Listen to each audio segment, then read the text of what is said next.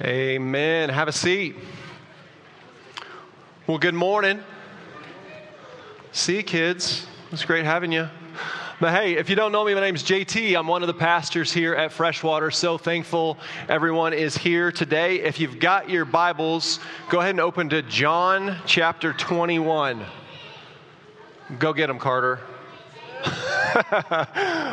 John chapter 21, that's where we're going to start today. So just to kind of fill you in on a couple things, if you haven't been here the last few weeks and haven't heard this yet, next week we start the book of Philippians. And look at that. Your mom's like, she's killing it, right? I want to say Philippians is my favorite, but people make fun of me for saying that because I say it everything. Philippians is one of my favorites. Anyway, I love Philippians so much. And as you might guess, every time we start a new book series, I get really excited. I get excited about wrapping up the one we're in and starting a new one.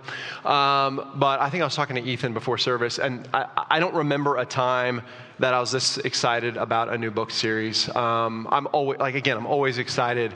But man, this is just going to speak directly into where we are and what we need to hear. And, you know, we've been in this big book, like the Gospel of John just has such huge scope, and the life of Jesus and all of these things, and praise God and thank God for it. But Philippians is now going to take that, like us spending 63 weeks talking about Jesus every single week, and we're still going to talk about Jesus every single week, but now Philippians is a book that gets really practical for us. It takes all of those things, the gospel, and really brings it into the real world and how that affects us in everyday life, and I'm really pumped about it. So, I would encourage you this week, just dive into Philippians. It's only 4 chapters. You could read it the whole thing this week.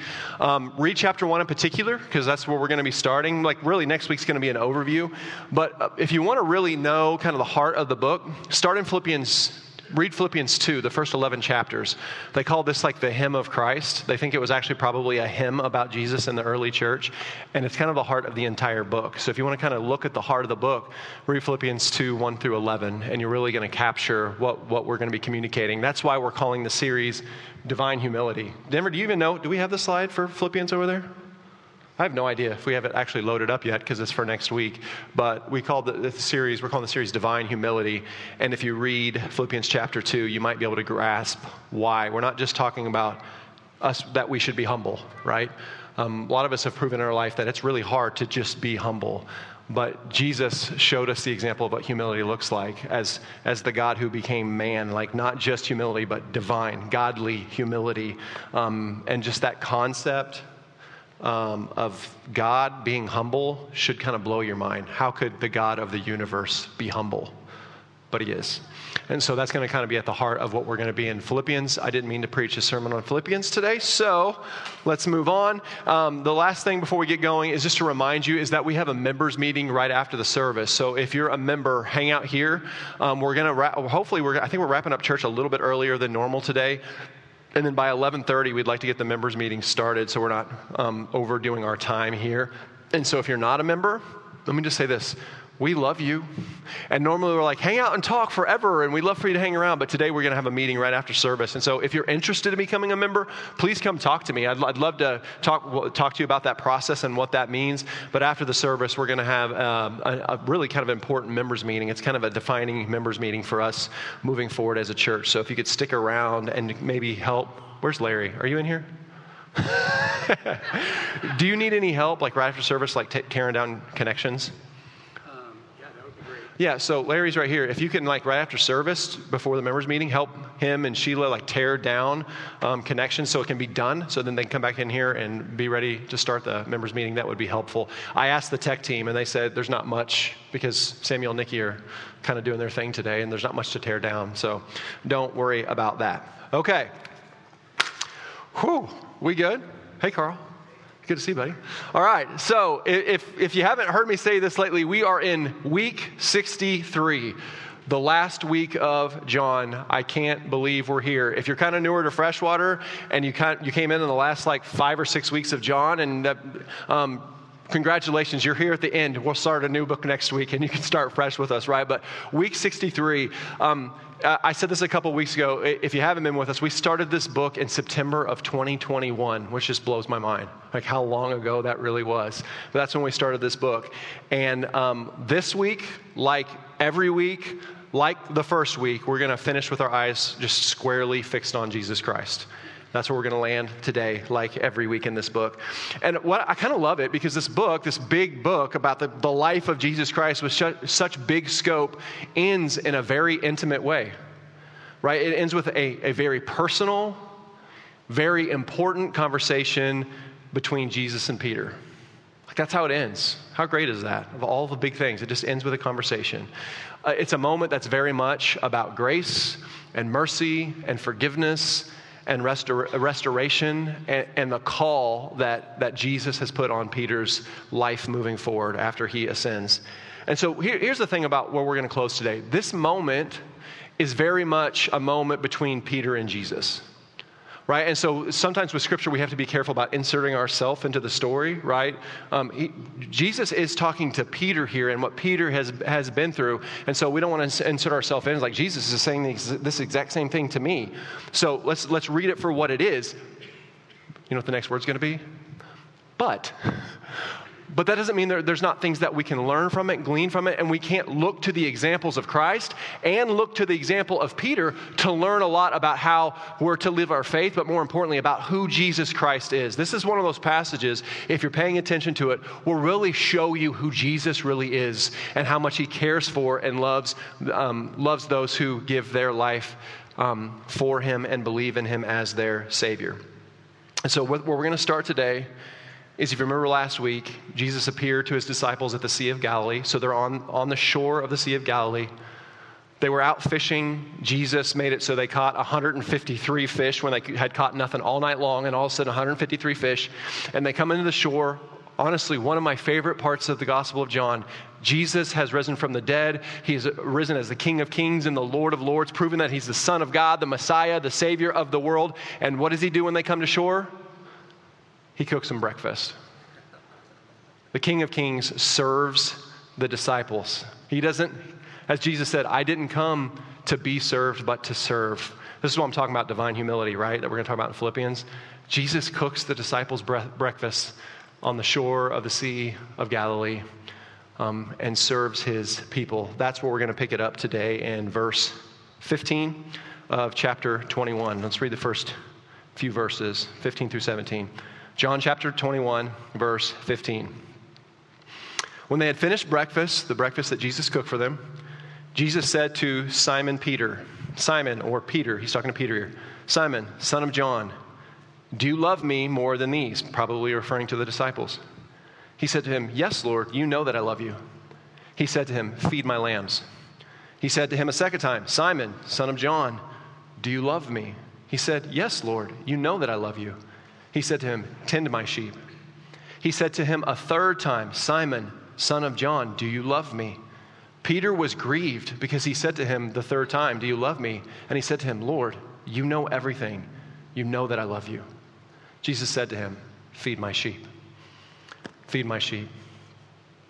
So to really understand this moment between Jesus and Peter, where he says this thing to Peter 3 times, Peter, do you love me? We have to kind of go back to a moment that came before us. Right? We have to go backwards. If you remember, Peter has a little bit of a reputation of saying things and doing things before he's really thought it through. And sometimes Peter does things that are just incredibly courageous and brave and amazing for the gospel. And some things he just does, sometimes he says things and does things where you just kind of shake your head like, oh, Peter. This is like not the most advisable thing.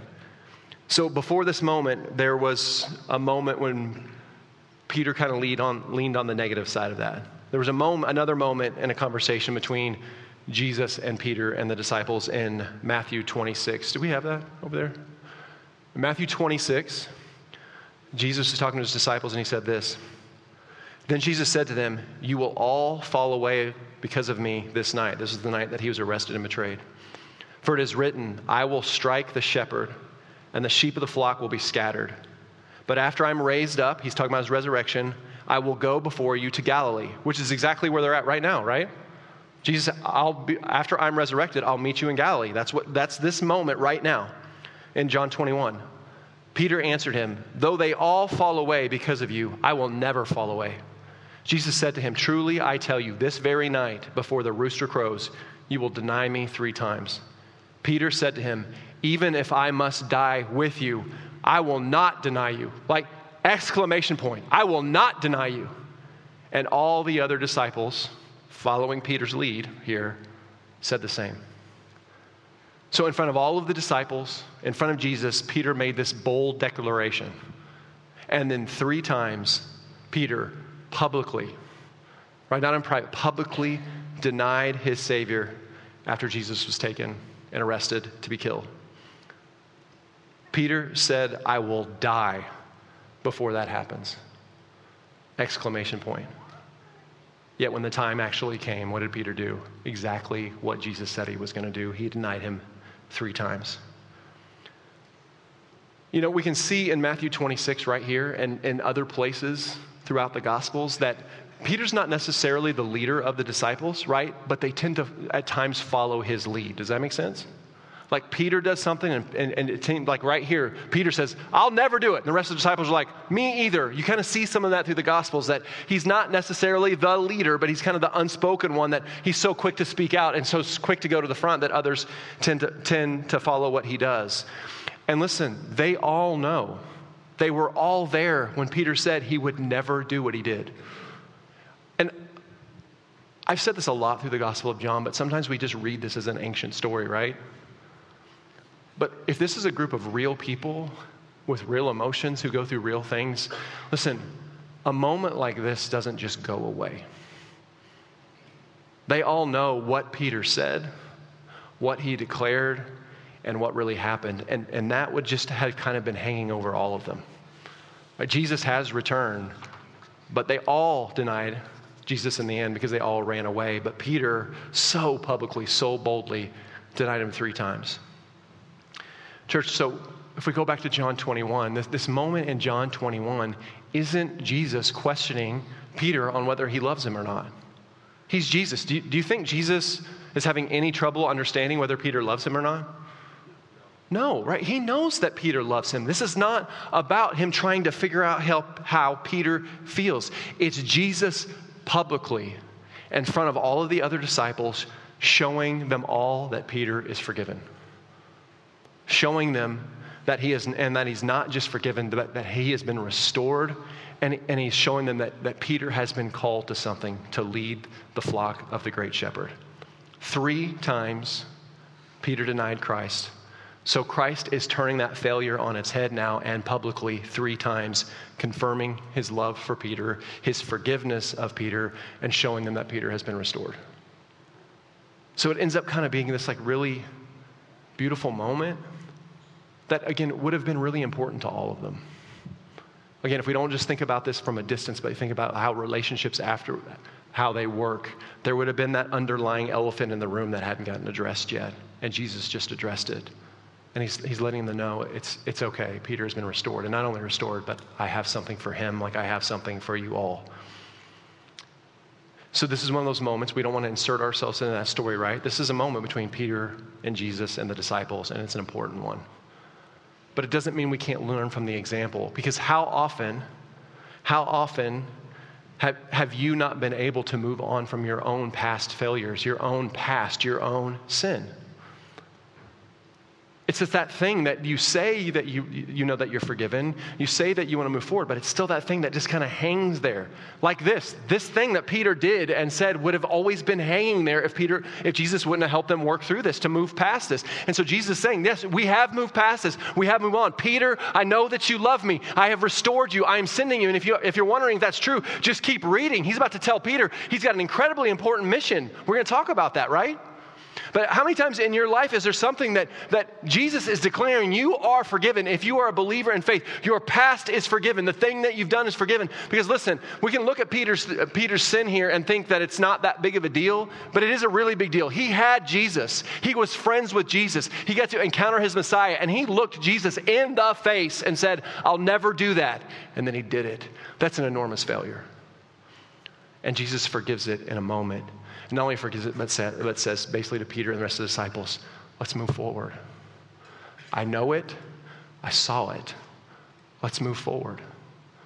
Where do you need to accept that kind of forgiveness for yourself in your life? Maybe even again, something that you thought you moved past, but you really haven't. You need to let the grace of Jesus Christ wash over that thing so that you might move forward into what he's called you to. Jesus has plans for all of us for the sake of his name and for the kingdom of God. The enemy's the one that wants to hold you back from that with accusing you and lying to you about who you are. This is who Jesus is saying that we are all through the Gospel of John, all through the New Testament. Not the dirty sinner, the restored, holy child of God that he has plans for. Let's move forward in the plans that God has for us. Okay. And saying that now that the disciples can clearly see that Peter has been forgiven, that he's been restored, what does Jesus say he has for Peter?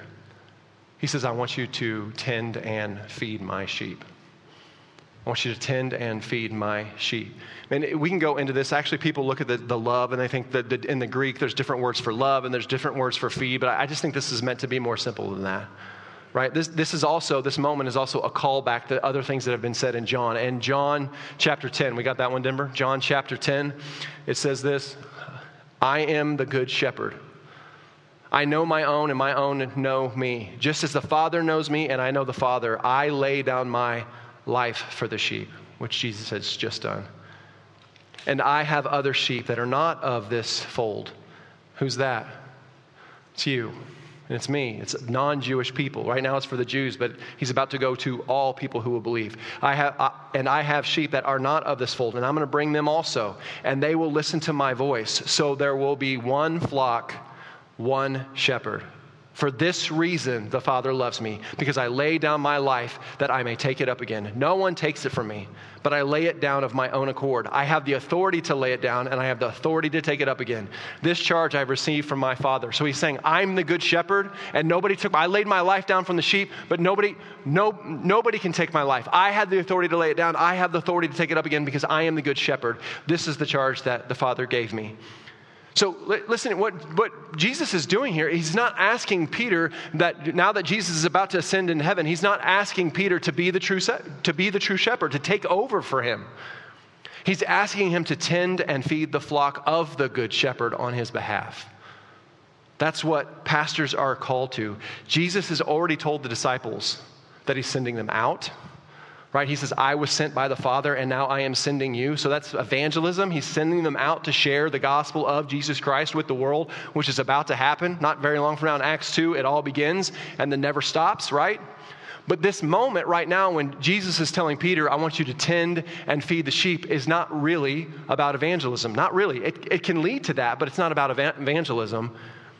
This is about Peter as the example and the rest of the disciples loving and caring for the flock, loving and caring for the church that is coming as a pastor, as an elder. And Peter's role in that is to tend and feed the sheep. So let's look at those words real quick. The word tend. What does it mean to tend the sheep? Well, I mean, in farming, tending the sheep is just taking care of them, right? Caring for them, protecting them, watching over them, giving them what they need, all of those things. But when it comes to what Jesus is actually calling him to, it's those same things, to care, to protect, to take care of. But Peter actually defines it for us.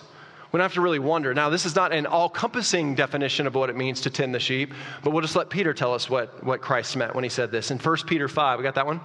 1 Peter 5, 1 through 5 says this.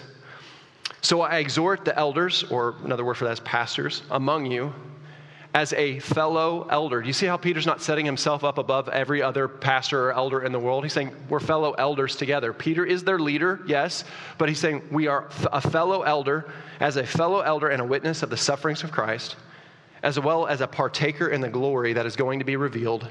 Shepherd the flock of God that is among you. That's a direct response to what Jesus Christ told him to do.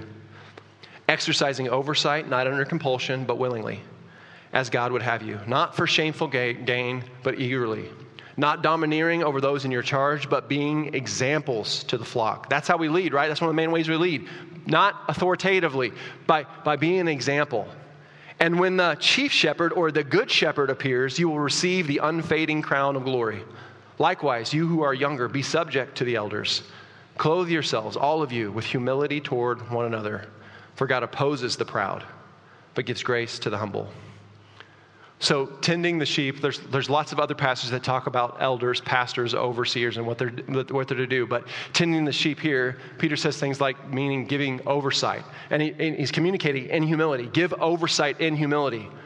Right? Again, this passage and what Jesus is saying in other passages, we know it means to protect, right? To protect from the lies of false teaching, protect from the lies of this world and from sin. It means to give yourself in service as an example of faith for the sake of others. It's one of the greatest things that pastors and honestly deacons do too. Give yourself as an example of faith for the sake of others. And listen, to do it all with joy. This is not a career choice. This is not a job that it gets treated like that sometimes. This is a calling to go and give yourself in joy for the sake of others without any hope of worldly gain whatsoever. Just trusting that God will take care of those things. What it really means is always directing the sheep's attention, always directing the people's attention, not to yourself, but to the good shepherd, because in the end, it is his and will always be his flock. That's what we do.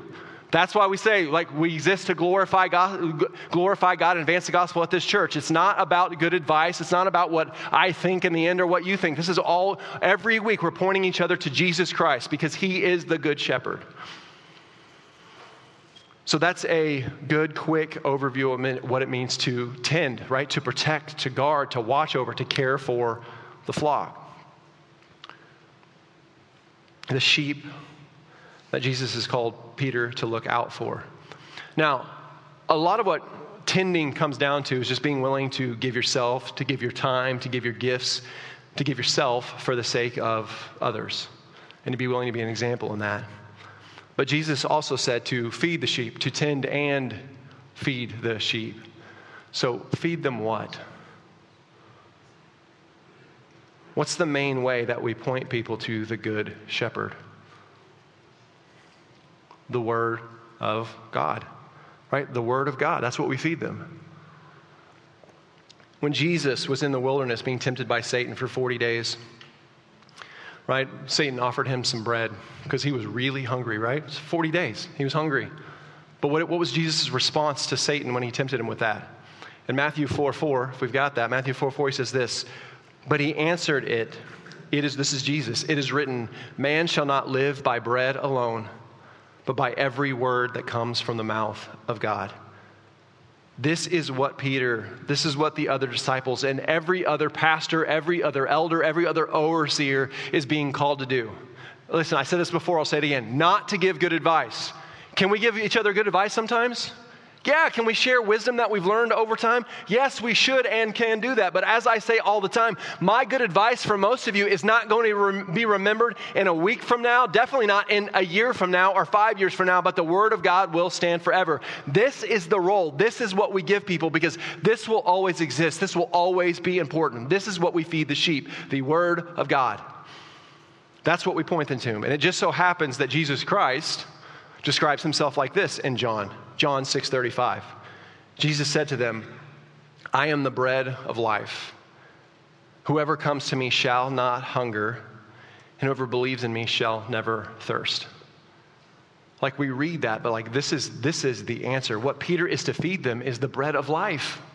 That's what he's to feed them. For we are starving, church, but especially before we know Jesus Christ, we are starving. Our souls are starving, and we're looking for something to fill the emptiness inside of us. You ever felt that emptiness? Like that hole inside of you, like there's got to be something more? It's because there is something more, and this is what Peter is supposed to feed the people. Jesus himself, the bread of life. Now, how else does John describe Jesus? We're supposed to give people the Word of God. How does John describe Jesus? Well, from the very beginning, this is how he described Jesus in John 1:1-5. In the beginning was the Word, and the Word was with God, and the Word was God. He was in the beginning with God. All things were made through him, and without him was not anything made that was made. In him was life. Man, that's an important word, because in the end of John, he goes back to this. He's like, I want you to know and believe. Why? So that you might have life, like abundant life in him now and life eternal forever in heaven with Jesus Christ. To have life. In him was life, and the life was the light of men. The light shines in the darkness, and the darkness has not overcome it. What else did Jesus say? I have overcome the world. The darkness has not overcome it. Church, what Christ is calling Peter to do, he's calling him to do for the sheep is to give him. That's the role. That's what he's telling him to do. Yes, we do that through the physical word of God, right? By reading actual scripture. But the Bible isn't just a list of stories. It's not just a list of rules. It's not just something that we read so that we can check a box. It's a thing that's the word of God is literally pointing us to the word of God. And by the power of the Holy Spirit transforms us to be more like the capital W word of God. That's what it means to be an overseer. That's what it means to be an elder and pastor. That's what Jesus Christ is calling Peter to do. Jesus is saying to Peter, if you love me, and I know that you do, you'll not only care for my sheep and protect my sheep and watch over my sheep, you will give them the greatest thing that they actually need and might not even know that they need, me. For this is why Jesus came, so that he could give himself as a ransom for the many, so that we might be healed, so that we might be saved, so that we might be transformed by him. 3 times Peter denied Jesus, so 3 times Jesus showed Peter he had been restored. And again, not just to be forgiven. Yes and amen to that. Yes and amen to those of us who know we don't deserve to be forgiven, that we've been forgiven. But at the forefront but he forgave him so that he might be at the forefront of the biggest world-changing event that would ever happen. Does that sound like hyperbole? It was an event through the resurrection, the ascension, and the sending of the disciples. That is an event that would literally transform the world. Like, it transformed the way that we keep time. It transformed the greatest empire in the world. It transformed the world in such a way that we now have unity and something in common with virtually all cultures and every nation on earth. Not every single person, right? But we can go to India and have something in common. We can go to Africa and have something in common. We can find unity with people in the Philippines and Russia and everywhere else because of Jesus Christ. Where the gospel has gone, we have unity with people that we have nothing in common with other than Jesus. And we can go across the world, and some of you have done it, and I have done it, and worshiped and feel like brothers and sisters with people that we have nothing in common with except for Jesus Christ. The world has been transformed by this moment and what Jesus has done right here with Peter. You can't really overstate it. It's the spread of the gospel of Jesus Christ, the word of God, and the building of its unstoppable church through Peter and the rest of the disciples. That's what's happening in this moment. The sending forth of what this is going to be. And so we can see this story, we can read this story at the end of John as this beautiful moment between Peter and his Savior, not just his Savior, his friend, Jesus, who loves him and longs to see him restored and so restores him. And it is that. That's what Jesus does. He sees us as a friend. He describes us as a friend, like we're friends of Christ, as brothers and sisters, as our Lord and God, and he cares for us in a very personal way. And in a very personal way, he wants to restore you so that you might send forth. So it is that. But it's also a moment in time that would be a major catalyst that would transform and bring change to the world that would last forever, because God's church is unstoppable. And that's pretty amazing. Peter needed to accept this forgiveness, this love, and this redemption so that he might move forward in all that Christ had for him. So again, this is a story between Peter and John, but I'm going to say it one more time. Where do you need to do the same thing? Church, it would really be a shame today if you just heard me say this for, the 20th time through this series. And that thing inside of you, I know it's not every person in this room, but there's some of you that there's just something inside of you that you have such trouble letting go of. You have such trouble moving on from. Peter's been forgiven. You've been forgiven. Like, look what God does through restored people. Will you let him forgive you and restore you? Can you forgive yourself?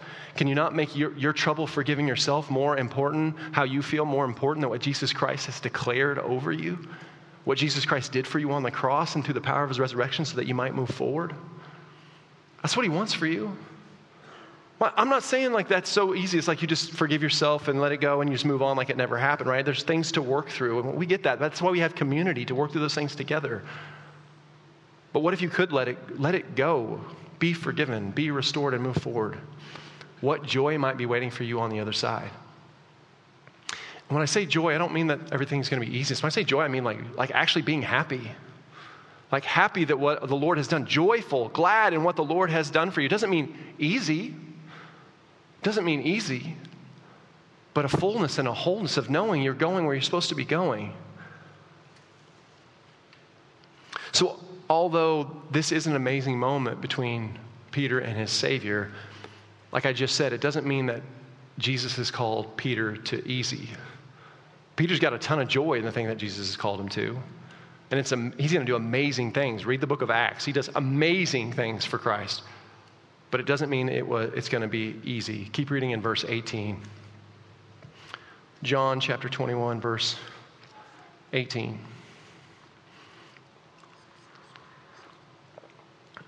This is Jesus talking. Truly, truly, I say to you, when you were young, you used to dress yourself and walk wherever you wanted. But when you are old, you will stretch out your hands, and another will dress you and carry you where you do not want to go.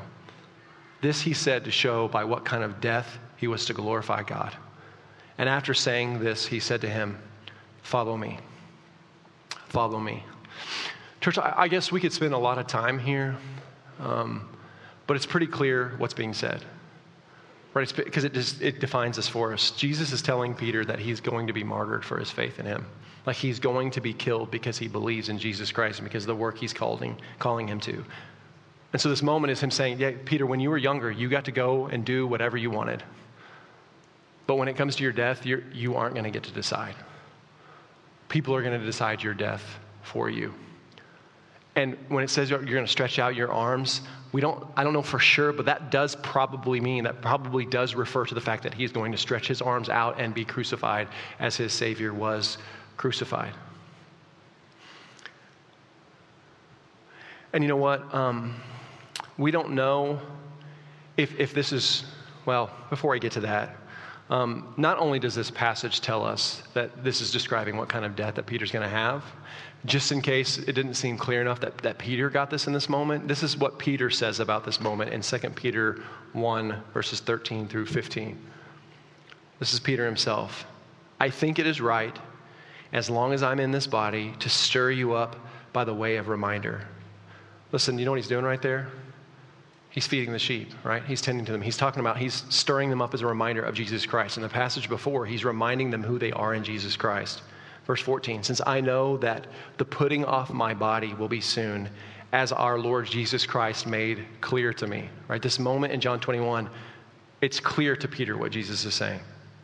And I will make every effort so that after my departure, after my death, you may be able at any time to recall these things. Do you know how I would describe this moment? Tending and feeding the sheep. He's reminding them as he's getting closer to death of what Jesus has done. And he's saying, I'm going to keep telling you these things. And I'm going to keep telling these things so that when I'm gone, you're going to remember. You're going to remember who our Savior is. You know, church history, and I'm going to say, really, to be honest, more like church myth, says that Peter did die by crucifixion, but he was crucified upside down because he refused to be crucified in the same way as a Savior. Now, we don't know for sure if that's true. We don't know if that happens, but what we do know is that Peter gave his entire life to Jesus Christ, and then he died a similar death as a Savior, and it glorified God. That it brought glory to God. And hear me, like a lot of us would really fear this kind of life. And of course I get that. Like you give your life to Christ, you get persecuted so much that you get killed. We fear that. But listen, if you read the book of Acts, Peter would not have it any other way. In fact, Peter served the Lord so ferociously, so passionately, that Peter that was willing to go out and basically say or do anything, God used that. Like that was actually a strength of Peter that sometimes showed weakness. But God used that by transforming. He used that to send Peter out to declare boldly the gospel of Jesus Christ. And Peter got beat and he got thrown in jail and he got tortured for his faith and what he said and what he did. And what did Peter say about those times when those things happened? Thank God. God saw us as worthy as being tortured and suffering like Christ suffered. Like, they praised God that they got to suffer as their Savior suffered. That was the life that Peter lived. He found joy. He rejoiced that he got to suffer because he knew it made him more like his Savior. Now, did he want suffering all the time? Nobody wants suffering all the time. I'm not saying that Peter longed to suffer, but when he did, when he knew he was suffering for Jesus, he rejoiced in it because he got to be more like his Savior, and that's what he wanted and made him feel closer to that friend that he had all that time. And that's pretty amazing that Peter felt it was a privilege to suffer as his Savior suffered. And then as Jesus did when he first called Peter at the very beginning, he does the same at the very end, and he says to Peter, follow me. And I think that had like a twofold follow me, because one, Peter and Jesus with John following close behind are about to go on a walk and talk in the next section of Scripture. But in the next section, it's going to be making clear he's not just saying, follow me, so he can follow them along as they go for a walk and a talk. He's saying, Peter, in all of these things, listen, follow me. Give your life to me as you did at the beginning. You trusted me then, trust me now. In these things, follow me. And praise God, like I said before, that we have books like the book of Acts, like we have books like 1st and 2nd Peter, where we get to see Peter not only followed Christ to the end, but he left us such an example of what forgiveness and redemption and a life lived well for the sake of our Savior actually looks like. Peter's life was something to look up to admire, to have as an example, as God turned those weaknesses of Peter and he used them as strengths. Now, all that being said, Peter's still Peter, right? Peter's still Peter. And Peter being Peter always brings me comfort and hope. You've heard me say that before. Peter being Peter always brings me comfort, always gives me hope. Here's what I'm talking about. Read in chapter 21, verse 20. We'll read through verse 23. John 21, verse 20. Peter turned and saw the disciple whom Jesus loved following them, the one who also had leaned back against him during the supper and had said, Lord, who is it that's going to betray you? As we've been through the Gospel of John, we know that that's John himself. John's referring to himself there. So when Peter saw him, when he saw John following them, he said to Jesus, Lord, what about this man? Jesus said to him, if it is my will that he remain until I come, what is it to you? You follow me, right? Exclamation point. You follow me. So the saying spread among the brothers that the disciple was not to die. Yet Jesus did not say to him that he was not to die, but if it is my will that he remain until I come, what is that to you? So I know I've said this so many times throughout the Gospel of John, but I just love Peter's reaction to things like this, how he reacts to things like this at times. Why? Because it's us. Right? Is it not? Like, I know that's not all of you. Not all of you be like, well, what about him? But like, that's such a human reaction. That's why I love these stories. They're so realistic. Like, I'm pretty confident I'm like Peter in this. I'll be like, what about this guy? So Peter and Jesus are going for a walk, and after Jesus has told Peter, listen, you are forgiven, you are restored, I've got you a mission to tend and feed my sheep, and that you're going to die for my name, you're going to die for my sake. Peter almost immediately looks behind him and he says, like, well, what about John? Right? That's just, yeah, Jesus, I get it. But what about him? Listen, is that you? Isn't that us? And honestly, I don't think it's totally an unfair question, but I love Jesus' response to him. It kind of reminds me of how God responds to Job at the end of Job. If you've ever read that book, we won't get into that now, but it does kind of remind me of God's response to Job, where Jesus basically says, hey, listen, Peter, it's none of your business. That's not your business. Let me handle my business. You handle your business. That's a paraphrase, right? But that's basically what he's saying to him. If it's my will he lives until I return, what is that to you? You follow me. Exclamation point, right? It's not, you follow me. You follow me. I love it. How beneficial would that be for so many of us to live by? Again, I know I'm not talking to everybody in the room, but some of us, we get so worried about what we think other people are supposed to do, how they're supposed to live their lives. Like whether it's our spouse or our family or others in church or people at work, we get hung up on what they're supposed to be doing that we lose sight of what God has called us to do, where he's called us to pursue people or to grow or to focus. Now listen, I'm not saying, we know in the church that we're to pour out our lives for the sake of others, right? To build up the body of the Christ. Sometimes that even means calling out sin because we love people, not in judgment, but calling them out so that they might grow, see their sin and grow. Yes and amen. But listen, that comes out of the fruit of the Spirit. That comes out of us growing in our faith and seeing where we can help other people grow and helping them grow along the way, not getting hung up on what everybody else is supposed to be doing while we lose our focus on what Jesus is calling us to be doing. That's what's happening here with Peter. That's what's happening with Peter. So a way of saying that is us helping build other people up must come from us faithfully following Jesus Christ as his disciples. So Jesus tells him, don't worry about other disciples. You just worry about what it means for you to be my disciple. You just follow me.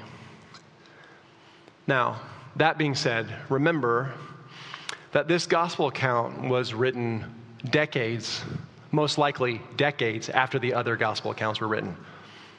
If you weren't with us at the beginning, John was the only disciple. As far as we know, John was the only disciple that lived to old age. All of the other disciples were killed for their faith. And if you remember, they tried to kill John on multiple occasions, threw him off stuff, and I think they tried to tar him, right, and burn him alive or something. There's all kinds of things they tried to do to John, but he just wouldn't die, so they shipped him off to an island for a while. And anyway, there's a whole story that we did at the beginning, right? They've tried to kill John. It didn't really take, freaked people out, and so John's been exiled and he's lived to old age, and so he's writing this gospel later. And so what it sounds like has happened is there's been a rumor that has spread around the church and around the world, whatever the world is at this time, that John is never going to die. That's a problem. Because John is a theologian, and he wrote the Gospel of John, but you know what else he is? A pastor. John is writing, he wrote this book about Jesus like he sounds like a pastor, because he is a pastor. And this is a problem that this rumor is spreading around. And he's tending and feeding his sheep well. He's tending the flock, and this is something he feels like he needs to address. Here's why I think he feels like he needs to address it. One, because it's true. This is what actually happened. And by the prompting of the Holy Spirit, he's inspired to write this and inspired to put this at the end of John. Two, the second reason I think he wrote it is because he wanted to clear up any confusion that might be amongst the brothers and sisters in the church that are confused by Jesus saying that supposedly that John's going to live forever when that's not what happened. And three, he wanted to protect the church. He wanted to protect the church against false teachers and liars that want to destroy the church. Can you imagine how false teachers could have used this against the church once John dies? John, as far as we know, when John writes the Gospel of John, he's not that far from death. Right? He's an old dude. So he's going to die. And if false teachers and false prophets have spread the word that John's never going to die, and they use that against the church, what happens when John dies? They use it to beat up the church. They use it to discredit the name of Jesus Christ and his church. So John is stating this at the end. Like I said before, he's tending and feeding his sheep here. He's preparing the way for his death. He's preparing the way for the church so they can see it for what it really was. Not that John would live forever, but Jesus just telling Peter to mind his own business. That's all it really was. What is it to you if this is my will? You know my will for you. You go do that. So this is John being a pastor. So with all that, basically throughout the Gospel of John, all the truth has been seen. All the stories that we're going to get have been told about Christ. We've seen all the miracles. We've read and heard all throughout this book who Jesus is. Let's close with the last two verses. Read with me in verse 24. Chapter 21, verse 24 and 25. This is the disciple, the one who was following Peter and Jesus. This is the disciple who is bearing witness about these things and who has written these things. And we know that his testimony is true. John's referring to himself there, verse 25. Now there are also many other things that Jesus did. Were every one of them to be written, I suppose that the world itself could not contain the books that would have been written. Isn't that a beautiful way to end it? Man, I love that ending. I love that last verse. Church, in verse 24, John all but names himself. He never names himself in the gospel, right? He gives so many hints along the way about who's writing it, but I think it's just a sign of humility. John doesn't want to name himself, but he does all but name himself and reminds the readers that he was a witness to all of it. And that we all know that, right? Like, I think that's why he's saying we. We all know that. Like, here, John's still alive. He was alive when Jesus was alive. Everybody knows that. Everybody knows he was with Jesus. There's a lot of people still alive that knew that he was with Jesus. And so he's saying, you know that my testimony is true. You know who I am. You know all of the things I've been through. You know that I was with him and saw all of these things so that you can trust my account. I was there. I saw it. I've experienced it. And they tried to kill me a lot of times because of it, and they couldn't do it because Jesus still wants me alive for now. You can trust my account. And then John closes with a similar statement to the one he closed chapter 20 with, in John 20, 30, and 31. But this time he adds a little hyperbole, which John doesn't add a lot of hyperbole in his book, but he does here, which I kind of love, so that we really might grasp what Christ did and what he said on earth. And he said, were every one of them, right, the things that Jesus said and did, to be written, I suppose the world itself could not contain the books that would be written. I don't know if you've thought about this, but can you imagine it? Have you ever thought through that the gospel accounts are just a tiny little slice of Christ's life? Like, we just get a tiny little bit of what Christ actually did and what he said. People always wonder why the gospel accounts are different. Well, one, it was written way later, but also there's so many stories to tell. There's so many things that he said. And you know what? I cannot wait for the day that we get to heaven. We get to hear a lot of those other stories. We get to hear a lot about those other miracles because we're going to celebrate those things for an eternity. And they're going to bring us pleasures and joys, I think, that we can't imagine now. Because we're going to be in the presence of Jesus Christ, listen, who is pleasure and joy.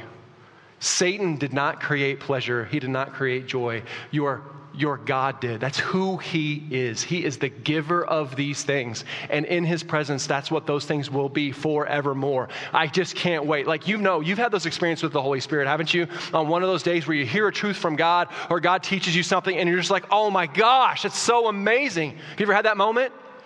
Listen, heaven's going to be that moment way better all the time. We're going to hear the stories of Jesus' miracles and what he said and just be like, oh my gosh, Jesus, you are so good. And I can't wait for that day because this is just a tiny little slice of how good Jesus really is.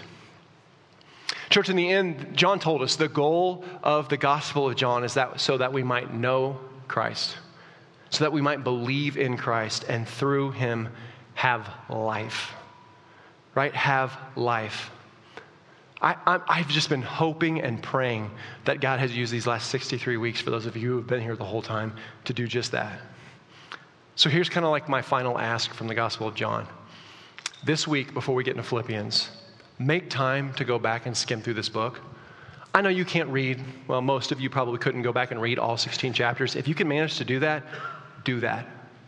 But if nothing else, go back through and skim through the Gospel of John and go back and just be reminded. Be reminded of those things that you read or from a sermon or from life group or from discipleship or whatever else you did that like stirred your affections for Christ, and mark those things down. The stories, the miracles, the passages, the things that happen. Because listen, I don't want us to close out this book and just kind of move on. This is the gospel of Jesus Christ. We don't move on from Christ. Like, this is a story of his life, and it's so easy to kind of like close the chapter and out of Philippians, right? I don't want you to close the chapter.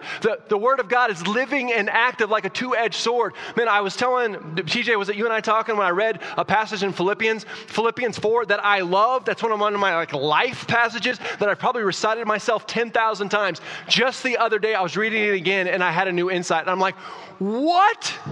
How I missed that my whole life. Like, it blew my mind, and it was so encouraging to me. And I have literally probably repeated that verse to myself 10,000 times. It is one of the main passages that I hold on to.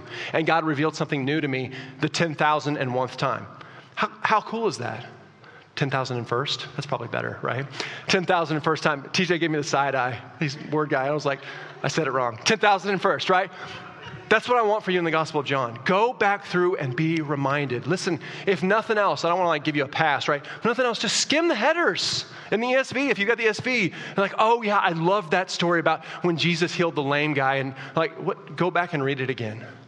Mark it down. Remember it. Memorize it.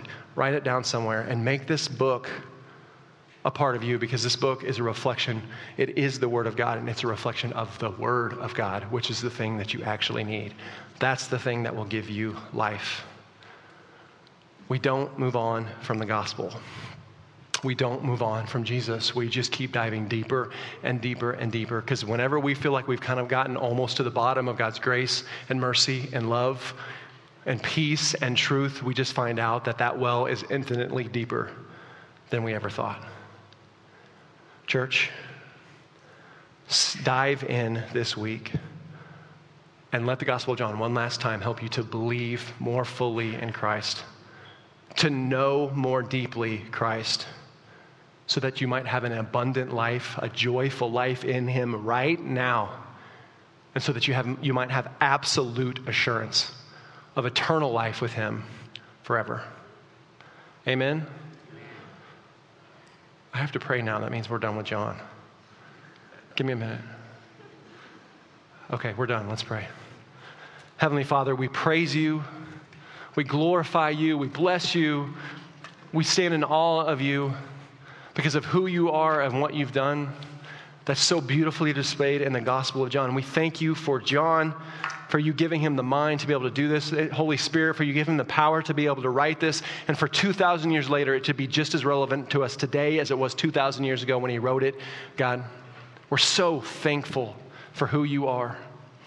God, we're so thankful that you're a God, the Almighty God, the King of Kings and the Lord of Lords, that cares about all of creation, all of humanity, all of your people, all of the church, but also just care about me, care about us, and who we are in you, and how we're growing in you, and how we share your gospel and know your gospel and live in the truth of your gospel. What an amazing thing.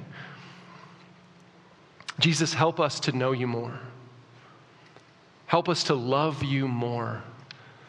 Help us to believe in the joy that you said you've given us, that you've given us your joy, your happiness, your rejoicing, your gladness in us. Help us to believe that's true and to live in that thing. Help us to live in the abundant life that you talk about. And then help us, God, to be the kind of people that are so full of you that we want to go out and tell other people about you, because you're so good. God, remind us of the things in the Gospel of John that stirred our hearts and stirred our affections, and use those things to make us more like you, Jesus. One last time, God, thank you for this gospel. Thank you for your word. Help it to encourage us and grow us for the rest of our life, because this book is about Jesus, and it is his name we pray. Amen.